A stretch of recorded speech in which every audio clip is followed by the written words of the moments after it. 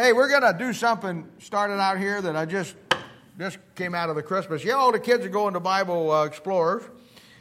We put these in the Christmas baskets that we took to the neighbors, but it's kind of a place card for Old Paths Baptist Church. It's got my phone number on it. It's got the address and all the Sunday morning services. And what we're going to do from this point on, there's some out here if you want to take some and pass them out. But if you're a visitor, Kelly and Jamie, come on up here. If you're a visitor here today, we're going to give you one of these. And so I know we got the two boys here, and then we got Ronnie back here. And give one to Candence, too. She's right there, Kel. Candence, Ronnie. Is any other visitors here that I missed, or we're going to get you sooner or later. But anyway, okay. Good deal. We'll pass those out to the boys and the guys back there, and we'll be good to go. Now, last week, you'll remember we closed out chapter 10 of the Gospel of John, and you know, what a great learning chapter that was. We now understand, you know, God's plan, both in the Old Testament with the nation of Israel, and then what He's doing in the New Testament with the church, you and me. And how that in both cases, you know, the devil brought opposition and to them and to stop them, and through the nations in the Old Testament, and you remember at the first coming of Christ, they are under the iron heel of Rome, and through religion at the second coming of Christ. And this is what he tried to do. And we know, and we now have all the examples of showing you how that history always repeats itself. If there's one single thing that God's people need to understand, it is the fact of the repetitiveness of history. And you're going to find that over the years, you know, I used to go to churches. Oh man, I did this for 10, 15, probably 20 years. I would go to churches and I would do a in-depth church history study. We'd start on Sunday morning, and I'd go Sunday morning, Sunday night, and I would tell the people there's going to be at least 2-3 hours every time we go. And the place would be packed. And I would go Sunday morning, Sunday night, Monday night, Tuesday night, and finish up on Wednesday night. And obviously you can't get into it like we'll get into it in Bible Institute, but what I did do was give them a really good in-depth understanding of the things that they needed to understand about church history. And I always started with the aspect of understanding time, because that is so crucial. And most people don't think about time. Time is something that we look at our watch, or we look at the calendar, or we have an appointment. But most people don't see time from a biblical standpoint. In your Bible, and I told you this Thursday night when we come through quickly the thing on numerology, I told you that the number 3 was the number of completion. Everything that God does, He does by a number of 3s. And of course, it's based on the Trinity, God the Father, God the Son, and God the Holy Spirit. That's complete. And I would tell these people that time has 3 parts to it. And to understand the completeness of anything in your life or my life or what God is doing, you have to understand these 3.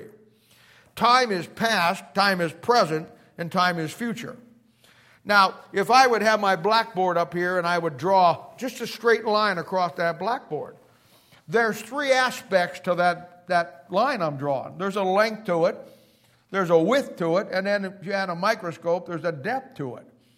And if you took any one of those, I would tell them this, if you took any one of those aspects off that line, you couldn't have the line. If you lose any one of the 3 aspects to history, then you have no history. And you're where God's people are at today, completely without any understanding of where they come from. And I'd use this to show them the importance of church history in their life. Try to get them to move to find out, you know, what's going on. I'd say, if you don't know where you come from, your roots, I would tell them this. You can't know where you're going, your direction in life. And I'd say, if you don't know where you've come from and you don't know where you're going, please don't tell me you know where you're at as far as God's plans for your life. And that's not just true of church history, but in everything that God is doing. We have come to the place that we are so, as God's people, one-dimensional. All we see is the day and age we live in and what goes around our world and what directly affects us. The book of Ecclesiastes makes it very clear that, and will show us that there is a repetitive cycle to history. And he says that there's nothing new under the sun. He also says that when somebody says, look, this is new, it's already been a long time ago, because history always makes a full circle and repeats itself. The Bible itself is a full circle. It starts with the tree of life in Genesis chapter 1, 2, and 3, and then you wind up with the tree of life in Revelation chapter 20, 21, and 22, like we talked about Thursday night. The circuit of history is a picture of the Holy Spirit of God moving down through history. The problem is, the circuit of history, Holy Spirit of God, most of God's people have been short-circuited. They don't have a clue. And I showed you, coming through here, the greatest single aspect in our last section was how that Jesus himself told us that the absolute importance of God doing a work in our lives. I get it. We read that, we talk about that, and we just take that in stride like we do most everything else in the Bible and don't see the impact of that verse. And I told you last week, it's not by the example of our power. We think it is today. It's not about your education, how smart you are. It's not about how big your church is. It's not about your status as some degree or some position that you hold. Those are all examples of our power. And I told you last week that the real key for all of us will be the power of our example. Who we really are and what God is doing through us. That's the reality of it. Now, I get it. This is unheard of today and probably certainly unpopular today, but the bottom line, that is what it is. The fact that Jesus had the power of God's example in his life that the leaders of Israel did not have. Now, this was the fundamental problem. This was the issue. They had the position, they had the status, but they had no power. They had power to rule over the people, but they had no power of the example of God in their life. And boy, I'm telling you, this is what you find today. This is why they hated him. This is why they could not stand him. This is why when Jesus showed up, they had to get rid of him or get him out of the way, because he was the real deal and he had the power of God's example that they did not have. They couldn't put up with it. It's places like this, things like this in the Bible, that I was taught really the inside of ministry. Unfortunately, most pastors, certainly most people, they only see the ministry from the outside. They never see the inner workings of the cause and the effect of things. And over the years, I have looked at passages like this and many, many others, and God used them to teach me never to look at anything just from the outside. Now, I love all of you, and I want the best for all of you, and I would do anything for all of you to help you. But I want you to know it's not what I look at on the outside that makes you valuable to this ministry. It's what's on the inside. Many of God's people today want to have the example of power, but very few of them have the power of an example. That's what makes the difference. And over the years, I've watched. I pay attention to everything. I may not seem like I do. I love giving the impression that I'm really just a redneck from Raytown who doesn't figure anything out. I like that status because then people don't take you too seriously, and then you can sneak in the back door and find out what's going on. But the bottom line is this: I watch everything. I've looked at everything over the years in ministry.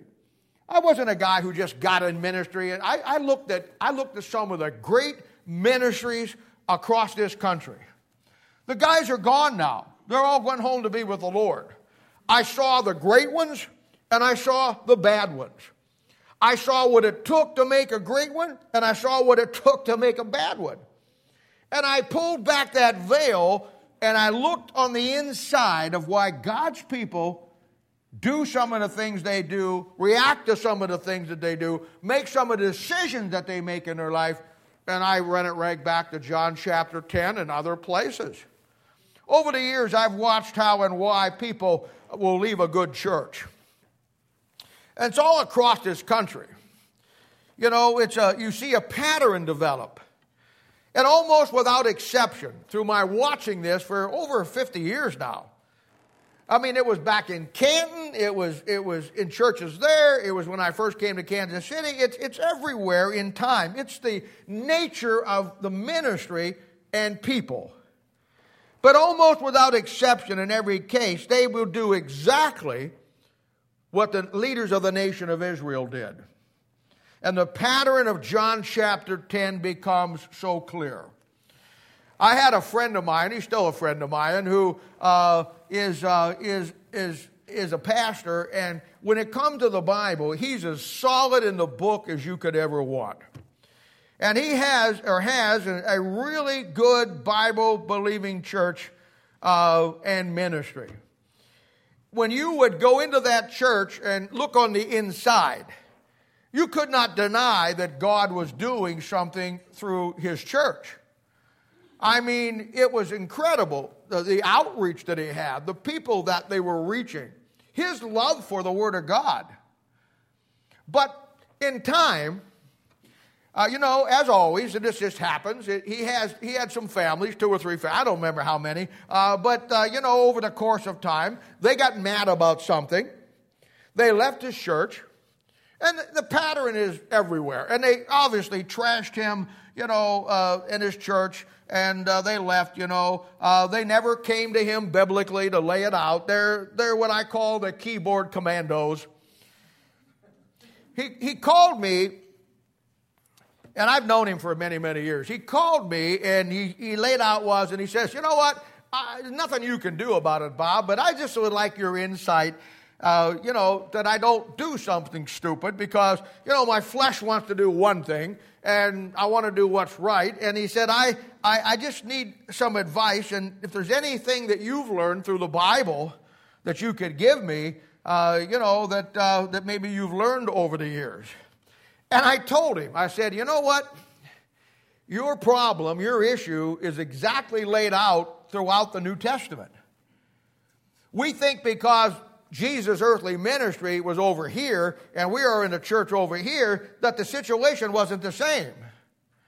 I says, your situation is the same thing that he faced in John chapter 10. In fact, I used John chapter 10 when I talked to him.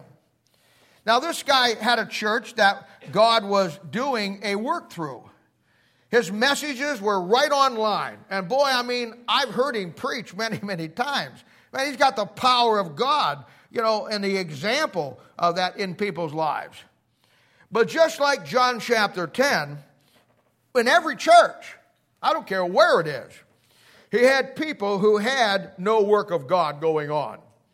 No power. Their lives, their families were terrible examples.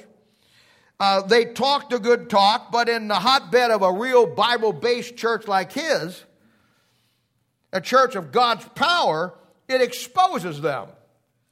Just like when Christ showed, now I'm telling you this because this is the practical side of these things. Someday, praise the Lord, if Jesus tarries his coming, some of you will pastor a church. Some of you will be in ministry someplace, and you're going to be faced with these things. Now, you've got a choice. You can either blow it off and just deal with it, or you can learn it now. And of course, this is the key. This is how it works. There will be people he had that will talk a good talk, but in a hotbed of a church, as I said, it exposes them. The messages get too close to these people.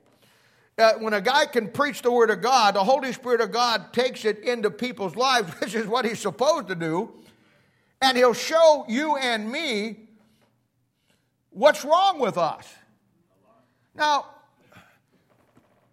this message may clobber you up alongside the head today. But I got to tell you something. You're very lucky. You only got to listen to it once. I had to go through it 50 times this week. And it gave me a headache every time that I did. But this guy, you could not deny what God was doing. And you know, people sometimes, and I told him this, sometimes people, God's people, just have to make something that God is doing look bad. They need to do that because they're not where they need to be, and they want to make themselves look like they are. So they attack what the scribes and the Pharisees did. John chapter 10 is a real key to you getting into the ministry. And I told him this. I said, in Jesus' day, you had the religious leaders who thought they were right. They weren't. They thought they had power. They didn't. And they really hated the guy that did. So I explained to him, you know, they had to get rid of Jesus just like people like that have to get rid of a Bible-believing church.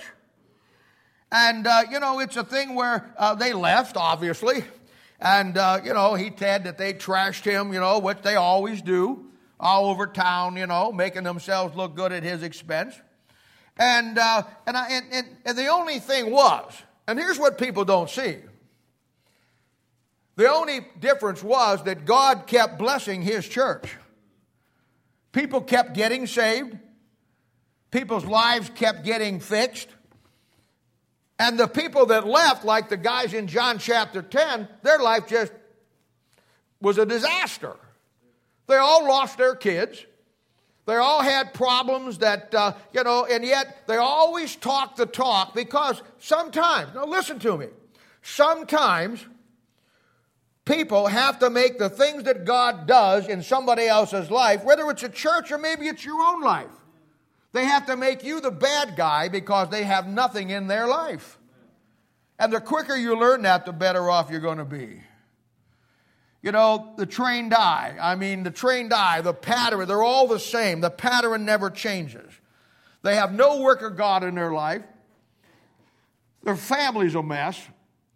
All their kids are screwed up.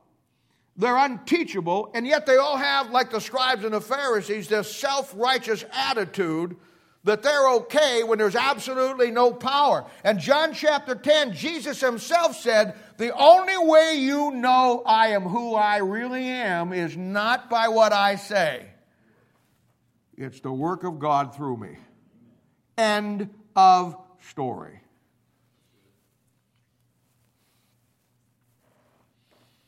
And he said, I gave him my advice to him was, he says, well, what do I do? And I said, well, my advice to you is simply this. Don't do anything. If God is doing the miracles in your life and in your church and in your personal family, nobody's going to stop that. The fact that somebody doesn't like it, you don't take that personal. You see Jesus moping around and God, well, they don't believe me. I came to Israel and I raised dead people and gave eyesight back to the blind. Well, those 5,000 people didn't have anything to eat till I fed them. He didn't do that. You know why he didn't do that? Because he had something that the opposition didn't have. It was the power of God and God working through him. And I don't care what anybody says about you. I don't care what, I told this guy, wouldn't care what anybody says about your church. As long as God's blessing you, who gives a flip? But we lose sight of those things, you see. We lose sight of those things. I said time will prove all things. And one of the great lessons that you learn out of John chapter 10, and I just paused to give you this for a second because many of you are in ministry with me. Many of you are going to move up the ladder, and, when I'm dealing with you young guys, I'm telling you, when you come over and we sit down and talk about the Bible, I see some incredible things that God's going to do in your life. And so these are great lessons, and what you want to learn out of this is some things never change. The scribes and the Pharisees, the Sadducees, the phonies are always going to be with us. It's just the way it is. And the way that you identify them is not by what they say or not by what they claim. Not how much they claim they love God or how much they claim they're in the Bible. You look at the fruit in their life. You look at their family. You look at their kids. You look at what God is doing through them, and when it becomes a big goose egg, then you know what you're dealing with. I had to laugh this week. And I learned that God just kind of tapped me on the shoulder and said, "Quit laughing. Listen to this." I was listening to Biden. No, and I'm not political, okay? I don't care. But I like to keep up on things, you know. I'm going to be, I'm like the National Enquirer. I want to be informed. And I listened to Biden give his second press conference because he hasn't been talking much to anybody. And I sat there and I started to laugh. And then God kind of used that as illustration. He was going, I mean, there are so many problems in our country today. I mean, where do I start? Well, I'll start with my list here. Inflation. You are paying more money for food now if you can find it. I go to the grocery store on Monday to get my supply for what I'm going to eat through the week. You know, jelly beans and cereal and hot packs. And the shelves, I mean, I'm in Hy-Vee and there's shelves that are empty. And then on top of that, you got the pandemic.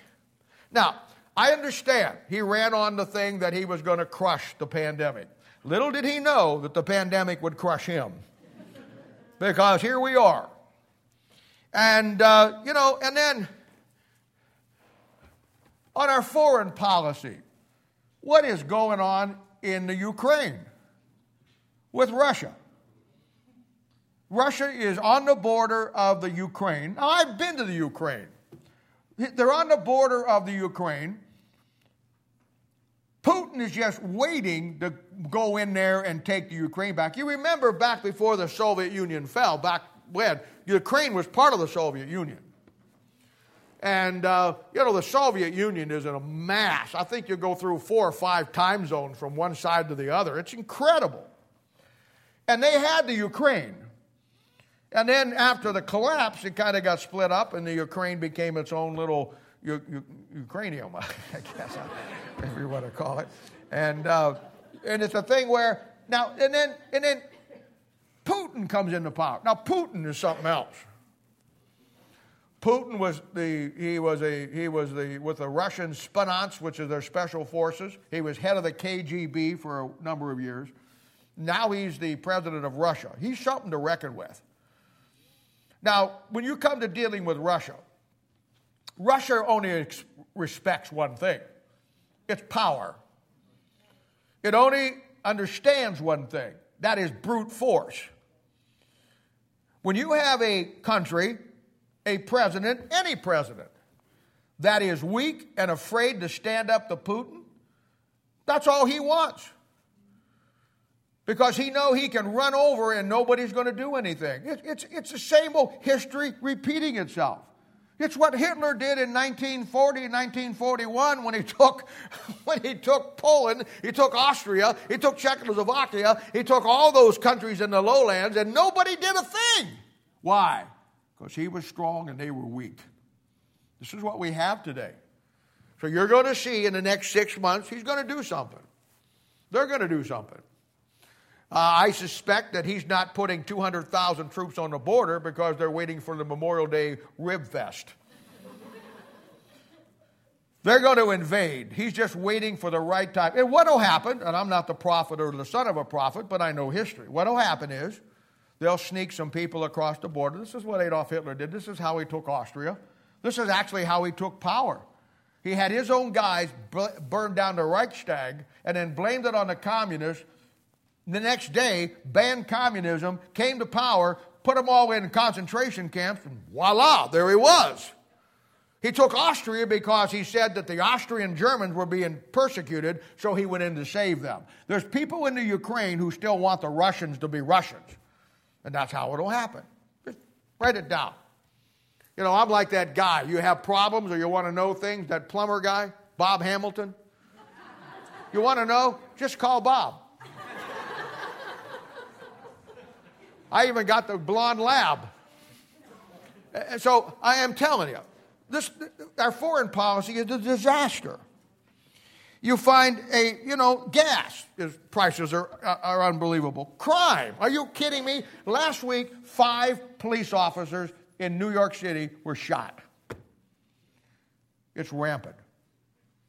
And as I'm watching this with all of the problems, he comes up there and he says to them, and I couldn't believe it. He says, let me ask you a question. They're asking him questions. And he says, let me ask you a question. What president in the history of this country has got more accomplished in 1 year than me? And I said, you have got to be kidding me. And about that time, God tapped me on the shoulder and he said, you know what? That's a good lesson for you, buddy. And I said, what's that, Lord? And he says, here's a guy whose whole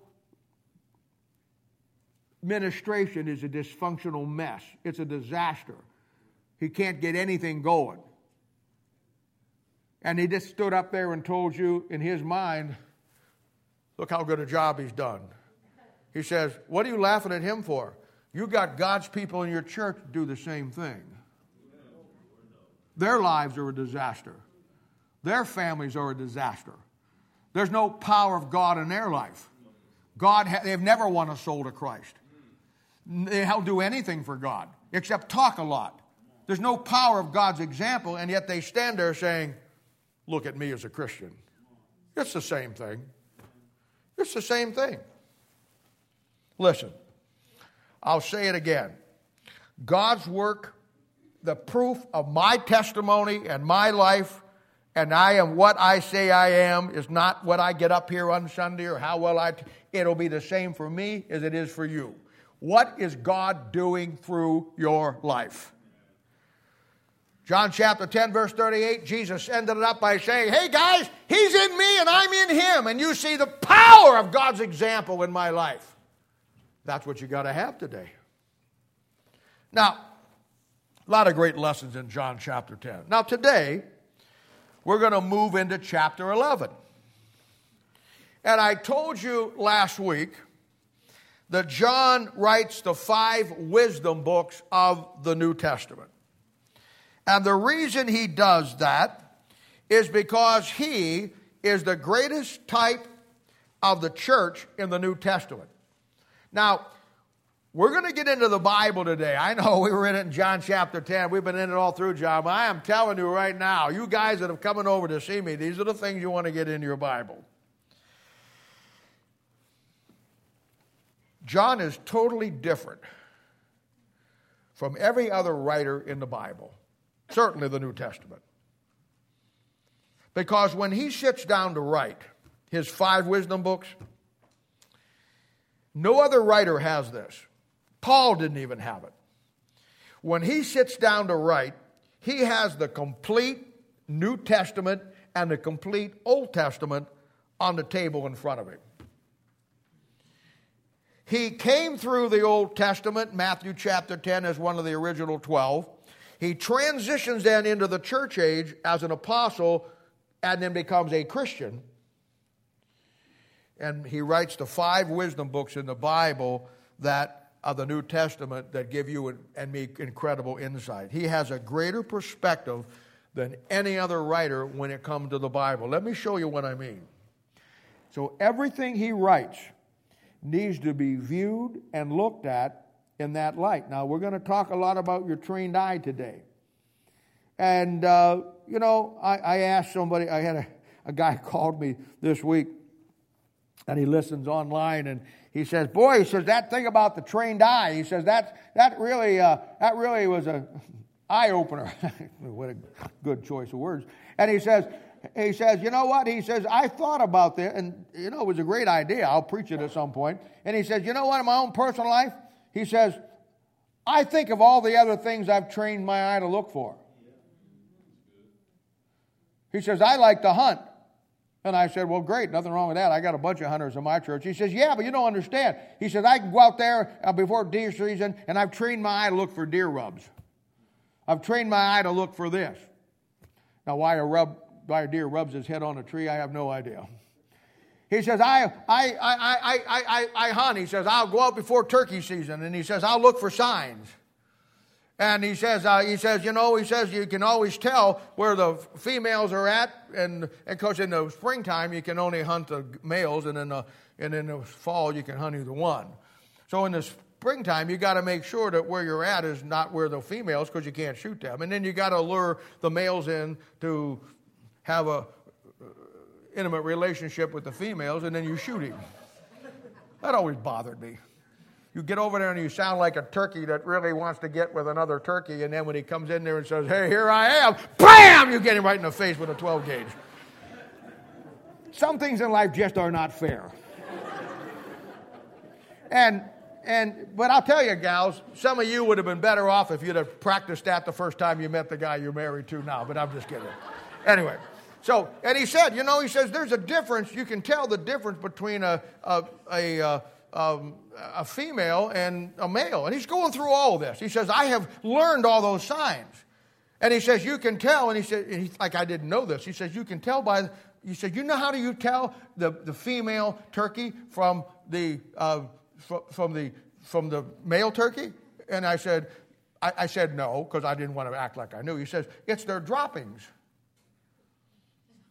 And so I'm going to get into this, and I said, by tasting them? And he says, no, the male droppings is in the form of a J, because they call male turkeys Jakes. The female turkey is just, it's not in the sign of an F, it's just a straight, for female. And so he's going through all this, and he says, and it hit me when you said that. I have trained my eye for all the wrong things. And I said, well, now come on. There ain't nothing wrong with that. I mean, you like to hunt, you like to fish, you like to do those things. It's okay. You don't want to throw that away. But he said, but I get your point. We train our eyes for everything except looking at things in the Word of God. And that becomes a problem. And God's people today, if they have one number of fundamental problem, they have not trained their eye what to look for in the Word of God. So they just blow over things. So we're going to give your trained eyeballs a workout this morning, just so you know. And, everything John writes, needs to be viewed in the light of how he writes. When I look at John, he does as a type of the church. Now, there's many examples, but he fundamentally does two things that the church should be doing today. And I see this, trained eye. The first thing he does is in John chapter 19, verse 26, when Jesus is being crucified, John goes all the way to the end. Nobody else does.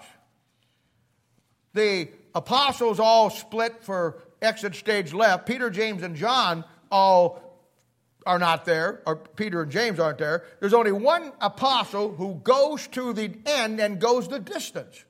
That's John. Now that tells me that this church, no matter what comes, hell or high water, this church should go the distance. And then the second thing he does is his position at the cross. He's at the feet of Jesus.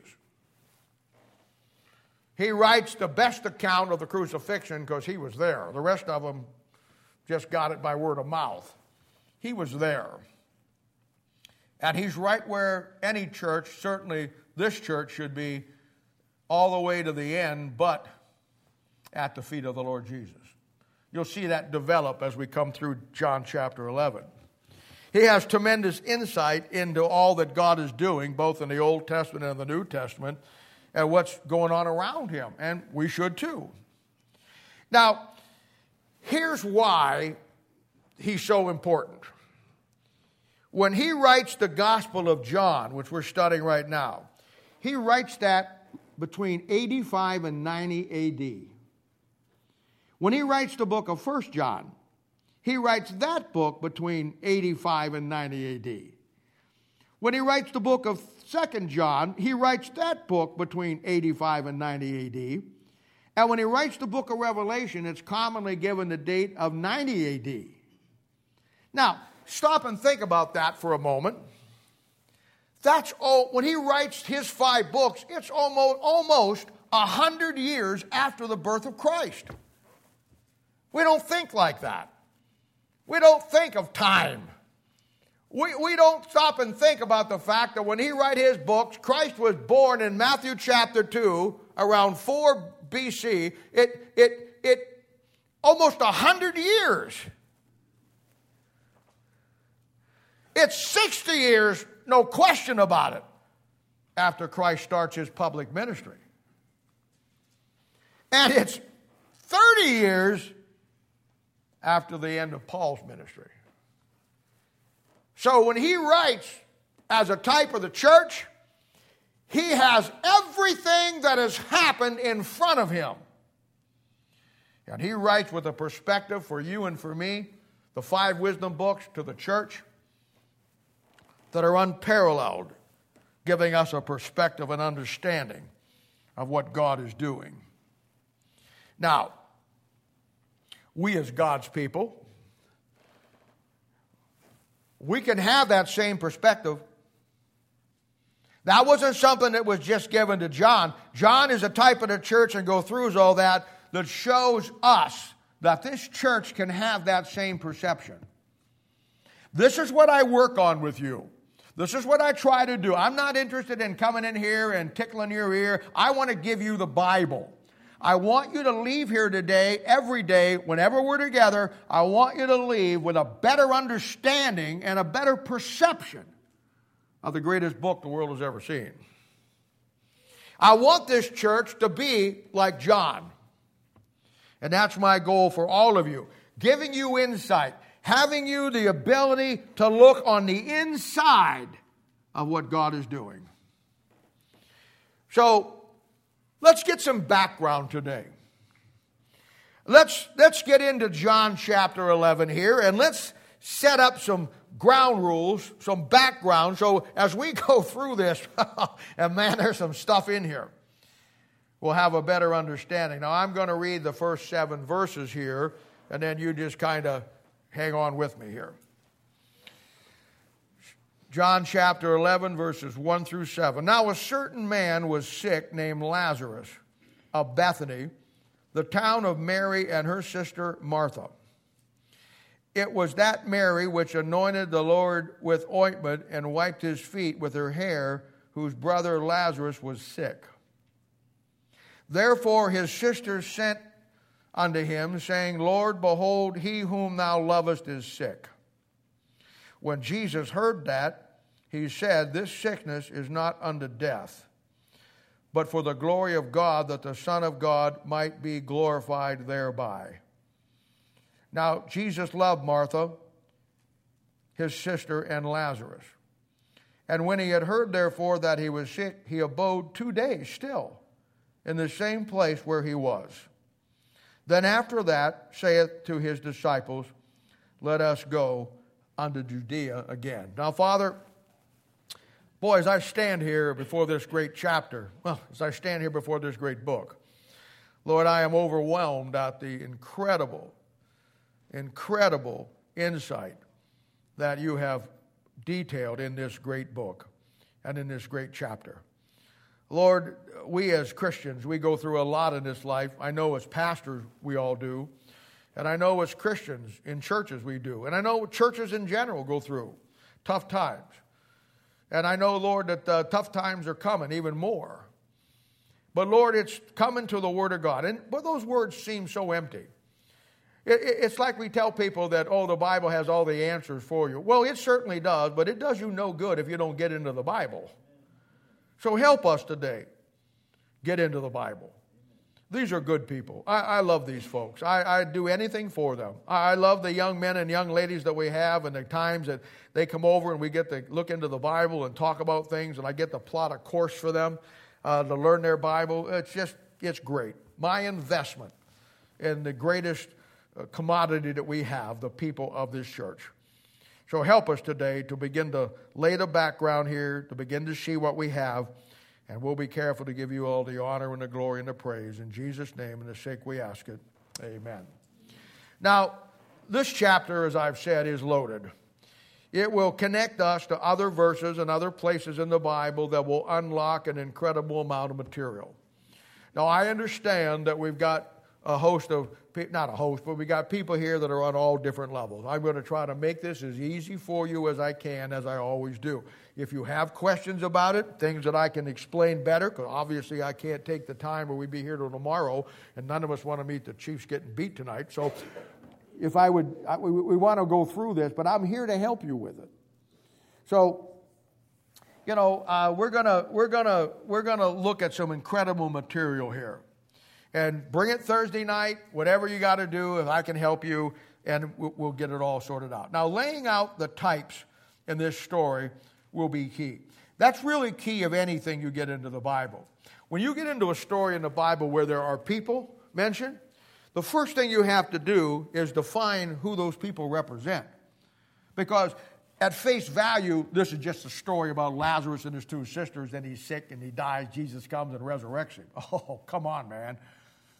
When you start to put these people into their play roles in the Bible, the whole Bible opens up to show you great truths about what God is doing with the nation of Israel, like we saw in John chapter 10.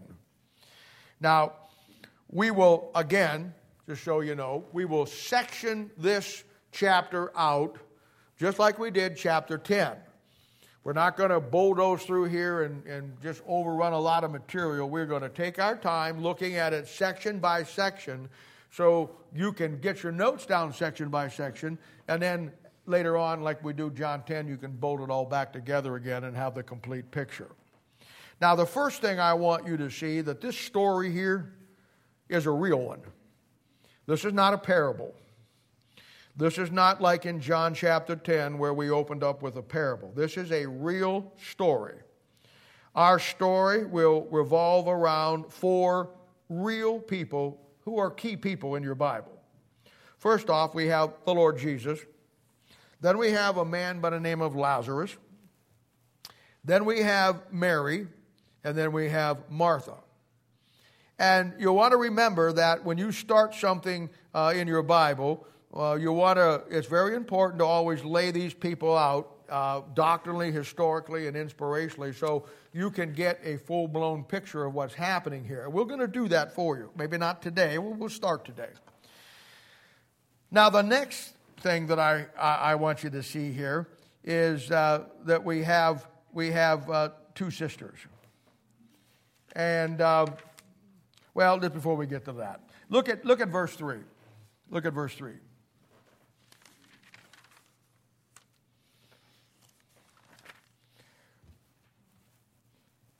Now, the Lord is here, and that will be the Lord Jesus Christ, as we know. Jesus, as we have studied him, at the first coming of Christ. And he's coming to Israel. We already know this. And now his close friend Lazarus and the sisters send to him and say, Lazarus is really sick. And he has compassion on him, and then through the process of time, he goes through him. Now, let's look at Lazarus first. Now, first off, this is not the same Lazarus in Luke chapter 16 of the story of the rich man in hell. That's a different Lazarus. I just want to say that because some people get confused on that, and I understand that. But he in our study here will be a picture of the nation of Israel. You have to see this. He's sick with a disease, as Israel is, and he dies, as Israel is dead spiritually. So it's a picture of Israel's spiritual condition at Christ's first coming.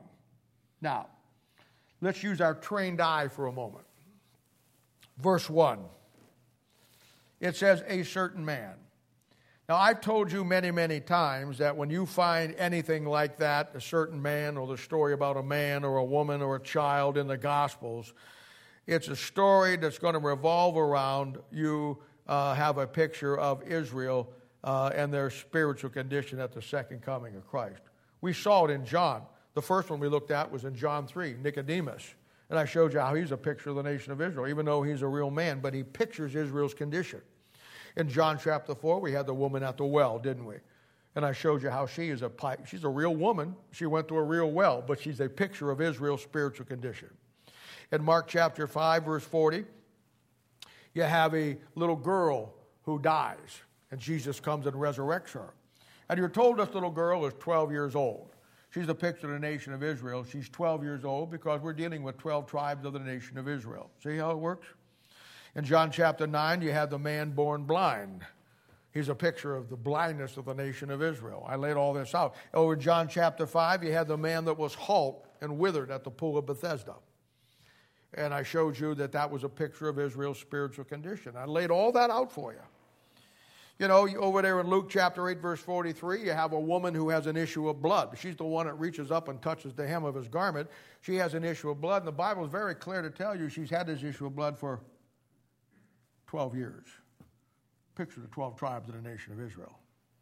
And now we come to John chapter 11, and now we have a man named Lazarus who is sick, and then he dies, and then Jesus comes and resurrects him.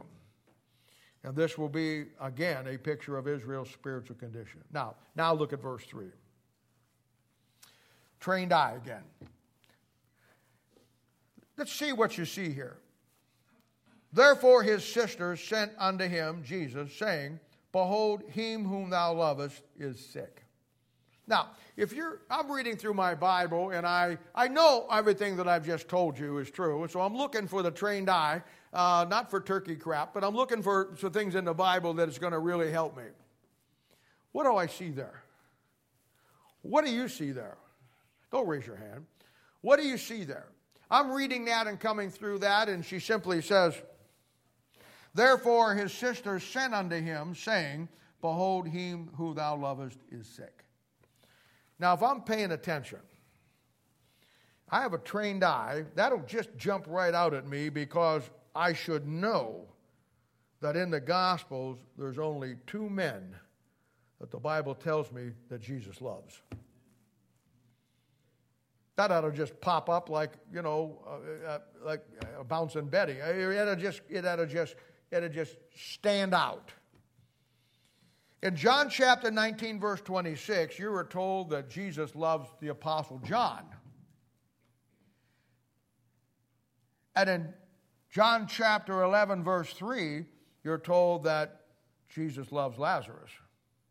Now, the reason for this, and these being the only 2 men, is to show you the picture and the type that they represent. God the Father loves Israel. So there's Lazarus.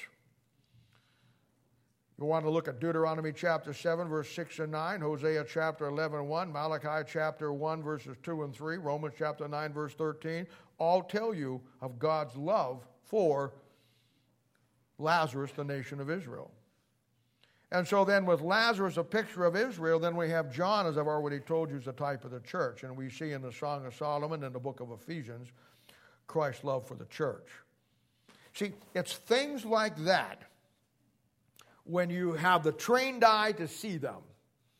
When you're reading through the Bible, you're not just reading on the outside, you're looking, trying to have insight and look on the inside.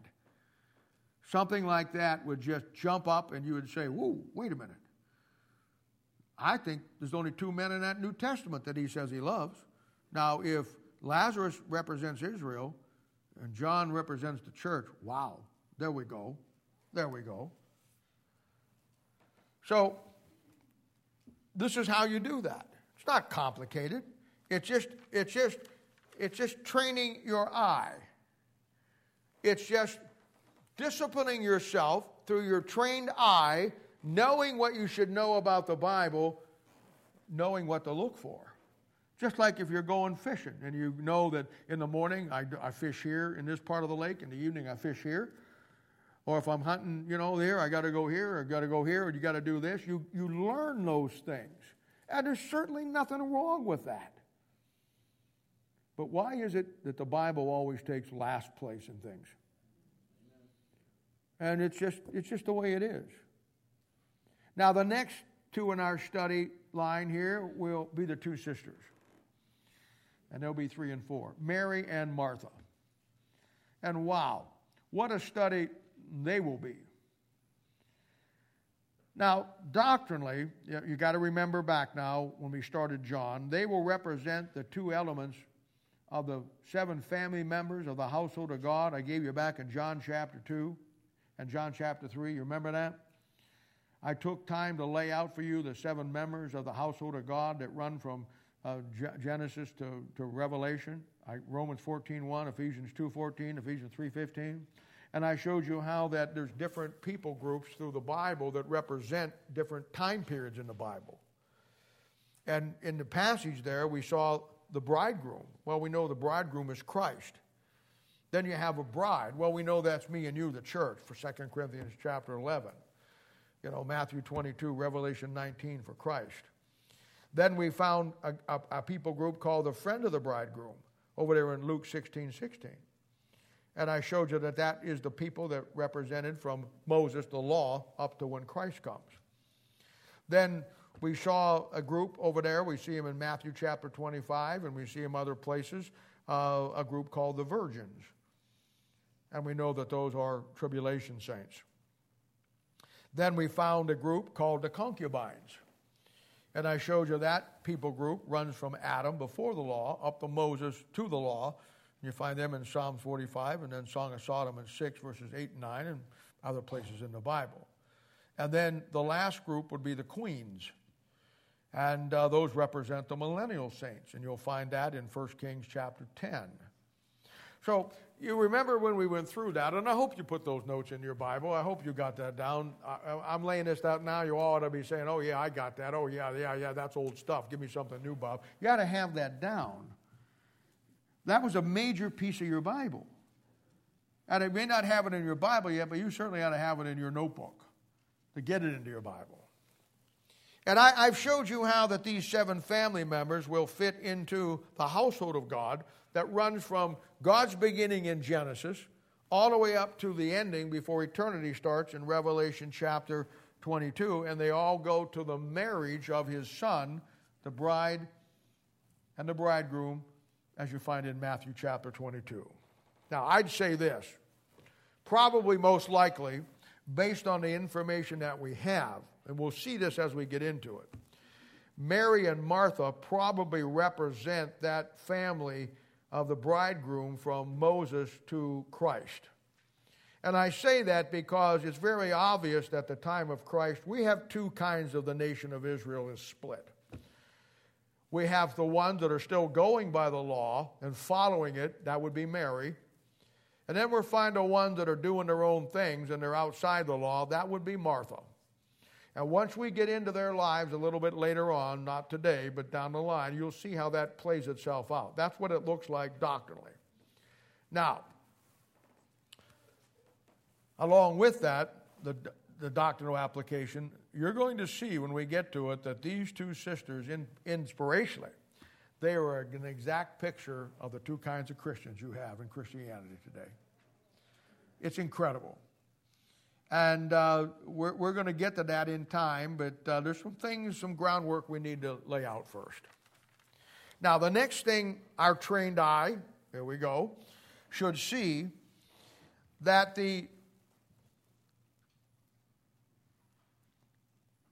all this helps us to establish a further context that we're looking at. It'll be what takes place in verse 4. Jesus hears that he's sick. Now follow along. But waits to come to him till he's dead. And yet says a strange thing in verse 4 that has an incredible doctrinal impact, but I can't miss the inspirational for all of us.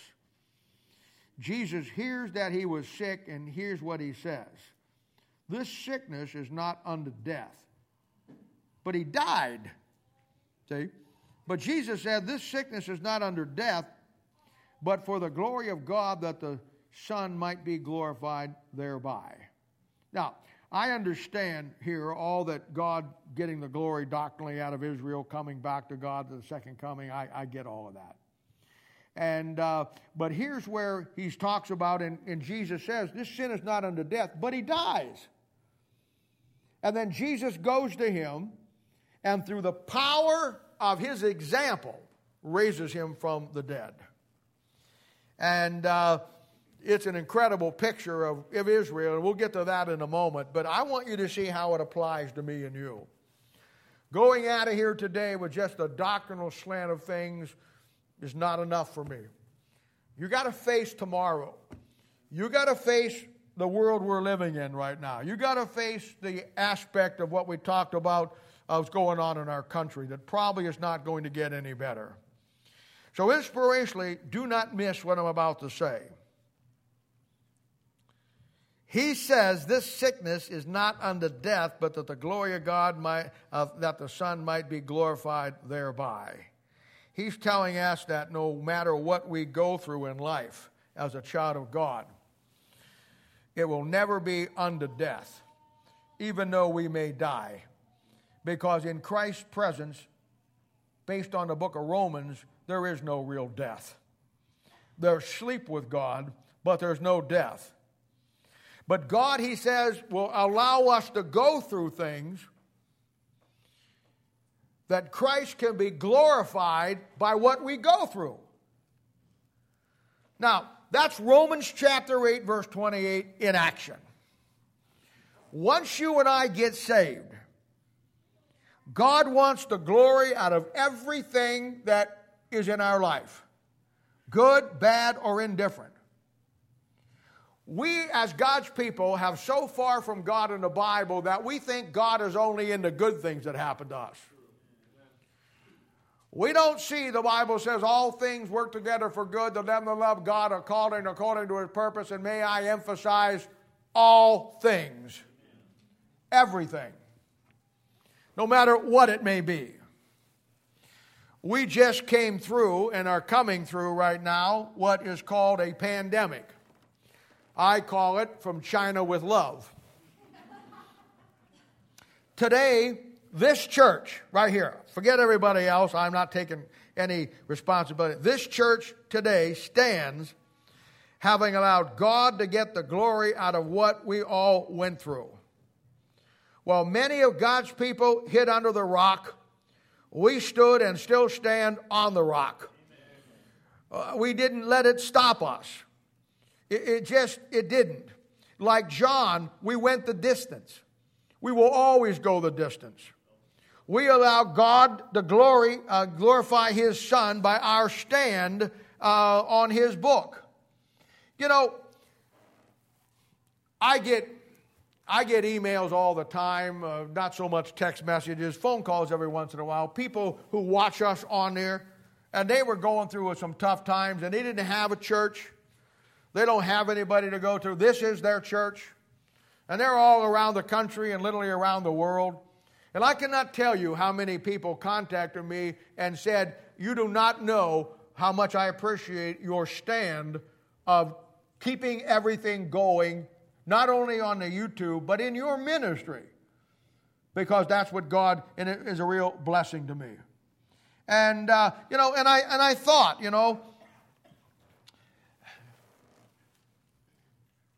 does anybody ever stop and just take a time out? For the last 2.5 years, we went through some tough times. Remember the goofy thing where we all had to split up and go into homes, 10 at a piece, and we all fudged on that and put 20 in?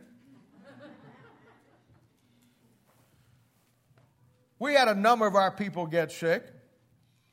We had our whole camping program get shut down because we got sick, and we got our rear ends kicked over that, one thing over the other. Hey, you know what? Those things never bothered me because, let me ask you a question.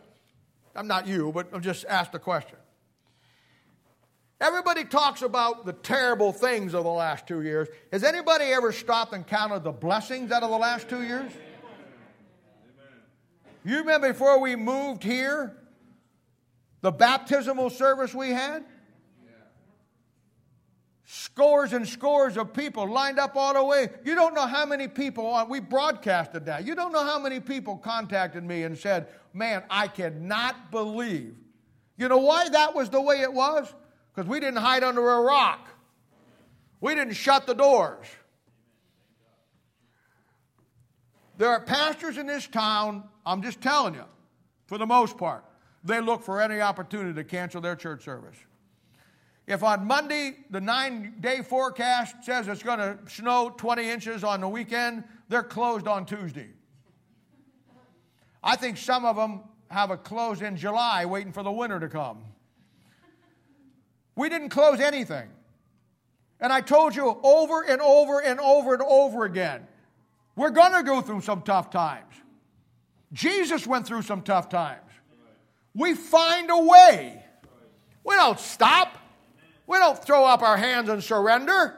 There's people that are still lost. We had scores of people saved during that period of time. We had, I don't know how many people move from across the country to come to be at church here. In the middle of those things. I mean, it never stops. And and if you would ask somebody, wow, do you know how many people got saved while you were not here? They wouldn't have a clue. You know why? Because they're not part of what's going on here.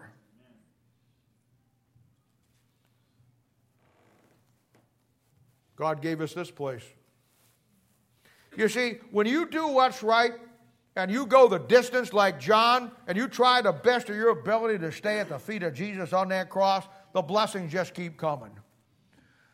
The scribes and the Pharisees in John 10, they had the power, they had the example of their power, but they never had the power of their example. And all of those, they were against Christ and everything He did.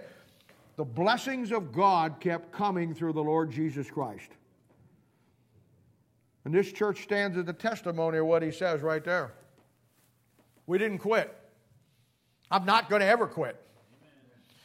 I mean, I watch these guys, when they get into a pastorate. I don't know what they do for 20, 30 years, but when they hit 65, then it's time for them to retire. They actually think that they did a great job for Jesus, and now it's time to retire to the golf course or the lake or do whatever they want to do. Let me tell you something. When God calls you to preach and God puts you into a pastor, it's a lifeline commitment.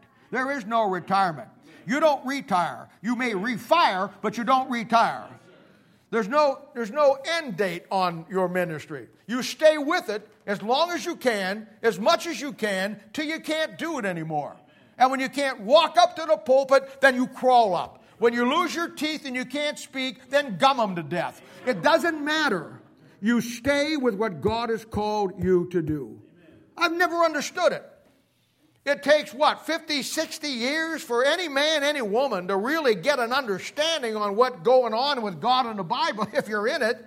And then when you hit that point that you really have something to give, hey, I can't play volleyball anymore. I can't play softball anymore. I can't go out there and do the things I used to do. It's okay. The best part of me now is what I've learned the last 60 years. So what am I going to do now that I'm here? Go play golf 4 times a week? God forbid. Move down to Florida to the pastor's graveyard? Get me a little house up here up the street that's for retired pastors? Are you kidding me? You go till you can't go anymore, and then you go a little farther. That's in the Bible. I'll let you figure it out and find it for yourself. But that's why God blesses you. That's why God blesses this church. It doesn't matter what the people out there that have no power in their God says. It doesn't matter at all. What matters is what He's doing here. The people have gotten saved. The lives that are being changed. Over 1,000 people following everything that God's doing here.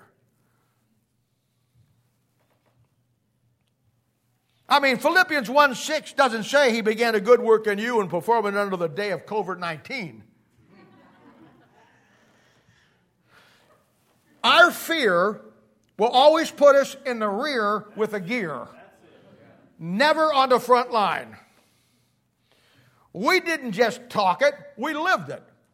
We believe. For me, all things that work together for good to them that love God, to them are called according to His purpose. For me, His purpose was more important than anything else that was going on.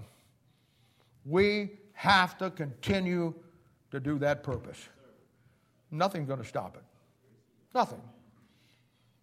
And I built you that way. I built you to be strong. I built you to be tough. I built you not to be a whiner and a complainer. I built you to realize that there's going to be some rough times in what we do. But you know what? Either we do it or we become an Episcopalian. We have to do what God has called us to do. His purpose has to be our purpose. Now, the next thing we see, as far as I'm concerned, will seal the deal on the context here. And verse 6 and 7 says, He hears, going back to the same verse now, but we're going to look at it doctrinally. He hears he's sick, Lazarus. Then he waits 2 days. Wow. Trained eye. He waits 2 days and then goes to him. Now, your trained eye is getting a workout today. That means that he shows up and goes to see Lazarus, who's the type of the nation of Israel, and resurrects him on the third day. He purposely waited 2 days, goes to him on the third day. Now, why is that? You know that in your Bible there'll be 7 different ways the Holy Spirit of God will lay out the day of the Lord, the second coming, the approximate time, times and the seasons. In Matthew chapter 20, he gives us an hour system. In Mark chapter 6 and in Mark chapter 13, he gives us a watch system. And then we have a 7-day system based on Genesis chapter 2, verse 1, that runs up through the Bible, that the 7 days of creation. And then he tells us over there in 2 Peter chapter 3, verse 8, that 1 day with the Lord is 1,000 years is 1 day. So now we see that those 7 days that of creation are a picture of the 7,000 years that man's going to be on this earth.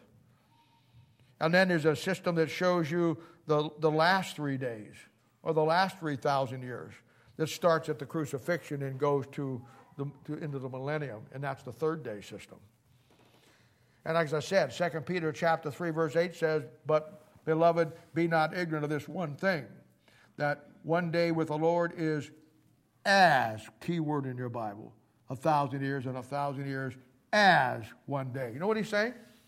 He's saying when your Bible, 1 day with the Lord is like 1,000 years, and 1,000 years is like 1 day. So you see, God over there in Genesis, he creates everything in 7 days. On the 7th day in Genesis chapter 2, he stops, he rests, he sets that day apart, and that becomes the millennial Sabbath. That's why all the Jews' feasts always run 7 days, or multiples of 7 days. Now, look at verse 9 and 10 going back to here. Stay in the 2 Peter, 2 Peter chapter 3, verse 8. Look at verse 9 and 10. The promise. The promise that he talks about in verse 9 and 10 is the second coming of Christ. That's what he's talking about. He's giving you a great key. So you have a 7-day system, each running 1,000 years, total of 6,000 years that man's on the earth, from Adam and Eve up to the second coming, and then the 7,000 years is going to be the millennium, just like it's laid out in Revelation chapter 20. And then you have a third day system. That's counting from the first coming of Christ to the millennium, 3,000 years, or the third day. And when Christ waits 2 days before he comes to resurrect him that is dead now, and comes on the third day, Lazarus being a picture of the nation of Israel, being resurrected on the third day of the second coming of Christ. Now, let me show you these in the Bible. Don't take my word for it. You'll want to get these down. Go back to Exodus chapter 19. Now, let me show you how an Old Testament passage back here, in this dry, old, boring Old Testament, how that it impacts in an incredible way what we're studying today and what we're looking at today. Let's read it. Exodus chapter 19, pick it up in verse 14. "And Moses went down from the mount unto the people, and sanctified the people, and washed their clothes." Watch it very carefully. Trained eye. "And he said unto the people, Be ready against the third day." Wow. All the way back in Exodus. "And come not at your wives.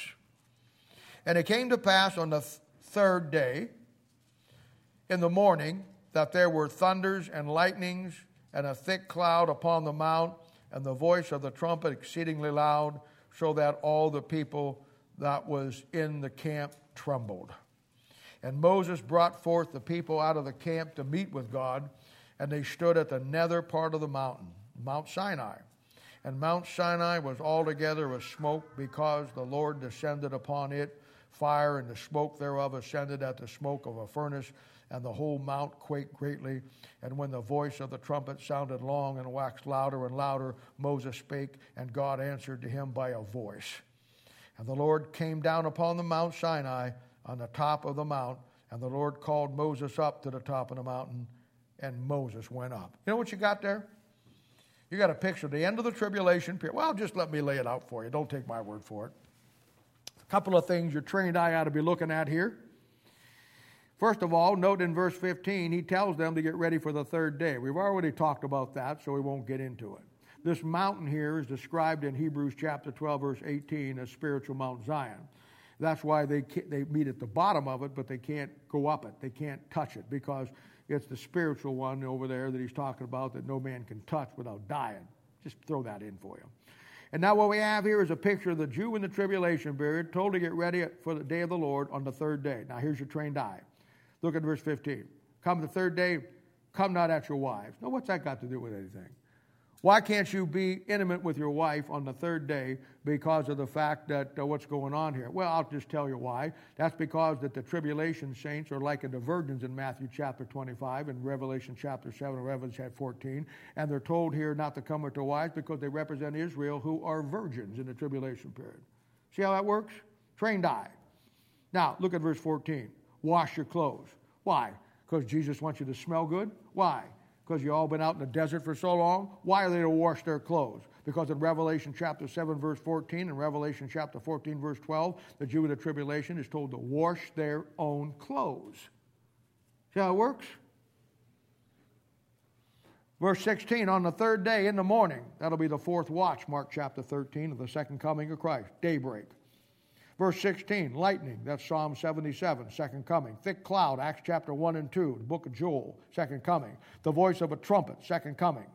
Verse 17, and Moses, Revelation chapter 11, he's one of the two witnesses that represent the nation of Israel. He goes to meet God on Mount Sinai, picture the second coming of Christ. Now look at verse 20.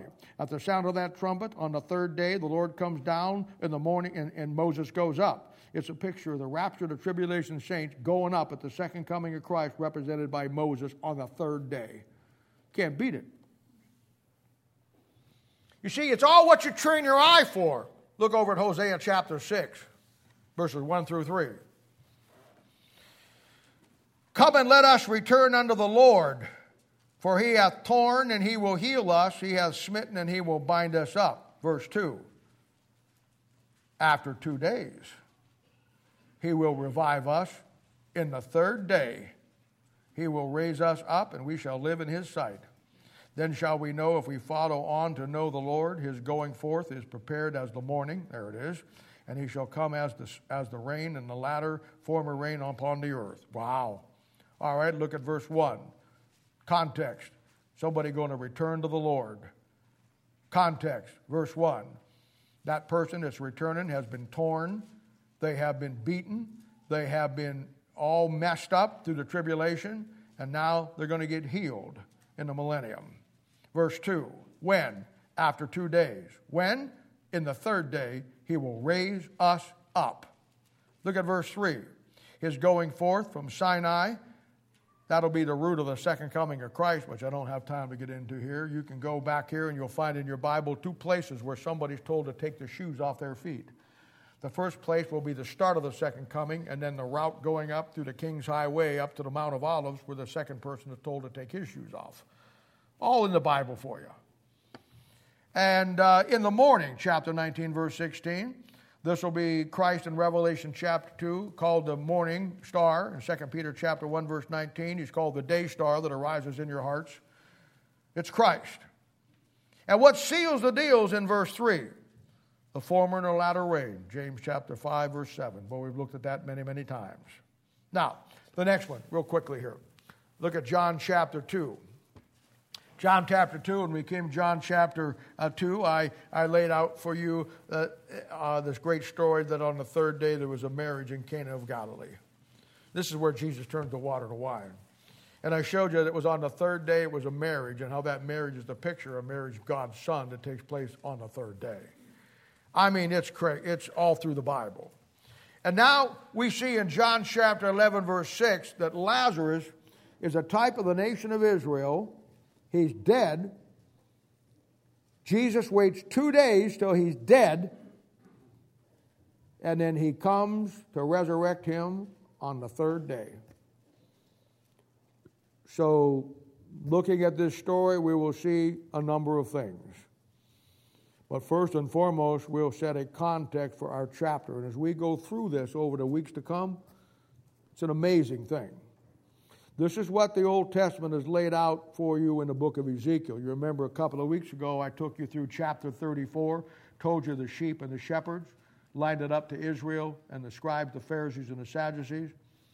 Then in chapter 35 of Ezekiel, if you just want to follow the chapters, you have the judgment of the Gentiles.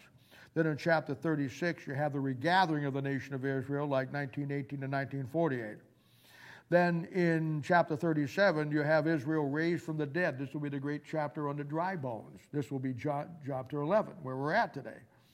And in chapter 38, 39, you have the tribulation. And then in chapter 40 through 48, you have the third day or the seventh day, however you want to count it. And now we're in the millennium, second coming of Christ. Off we go. See, that's how the Bible lays itself out. Now, I'm certainly not expecting you to walk out of here understanding all of that. But what I am certainly hoping that you'll do is learn this material. Train your eye. Train your eye. Train your eye. Train your eye to look in that Bible and look on the inside. Get insight into it. Don't worry about watching the Royals play or some other ball team play and being the umpire in the armchair that said, well, that was a strike, that was a ball. Forget your trained eye with that. Don't worry about if watching a game this afternoon, if they throw the yellow flag or whatever it is and all those things, and they say holding, and you say he didn't hold because my trained eye didn't see a hold. Forget that. Get your trained eye right here. Train your eye to see what's in this marvelous book. That's the key. And all this is laid out for the New Testament church if you just want an easy composite of it in the three great chapters written to the church in the book of Romans. Romans chapter 9, Romans chapter 10, Romans chapter 11. Everything I have given you today and will give you in verse chapter 11 will play itself out in that. Romans chapter 9 shows you exactly how Israel got messed up in great detail. Chapter 10 of Romans shows you that while they got messed up and God was finished with them temporarily, the gospel then goes to the Gentiles, us. Then Romans chapter 11 says that once the fullness of the Gentiles come in, God turns his attention again to the nation of Israel. And Romans chapter 9 shows you how they got messed up. Romans chapter 10 shows how we got grafted in as the wild olive tree. And then Romans chapter 11 shows you that God's going to restore them and bring them back.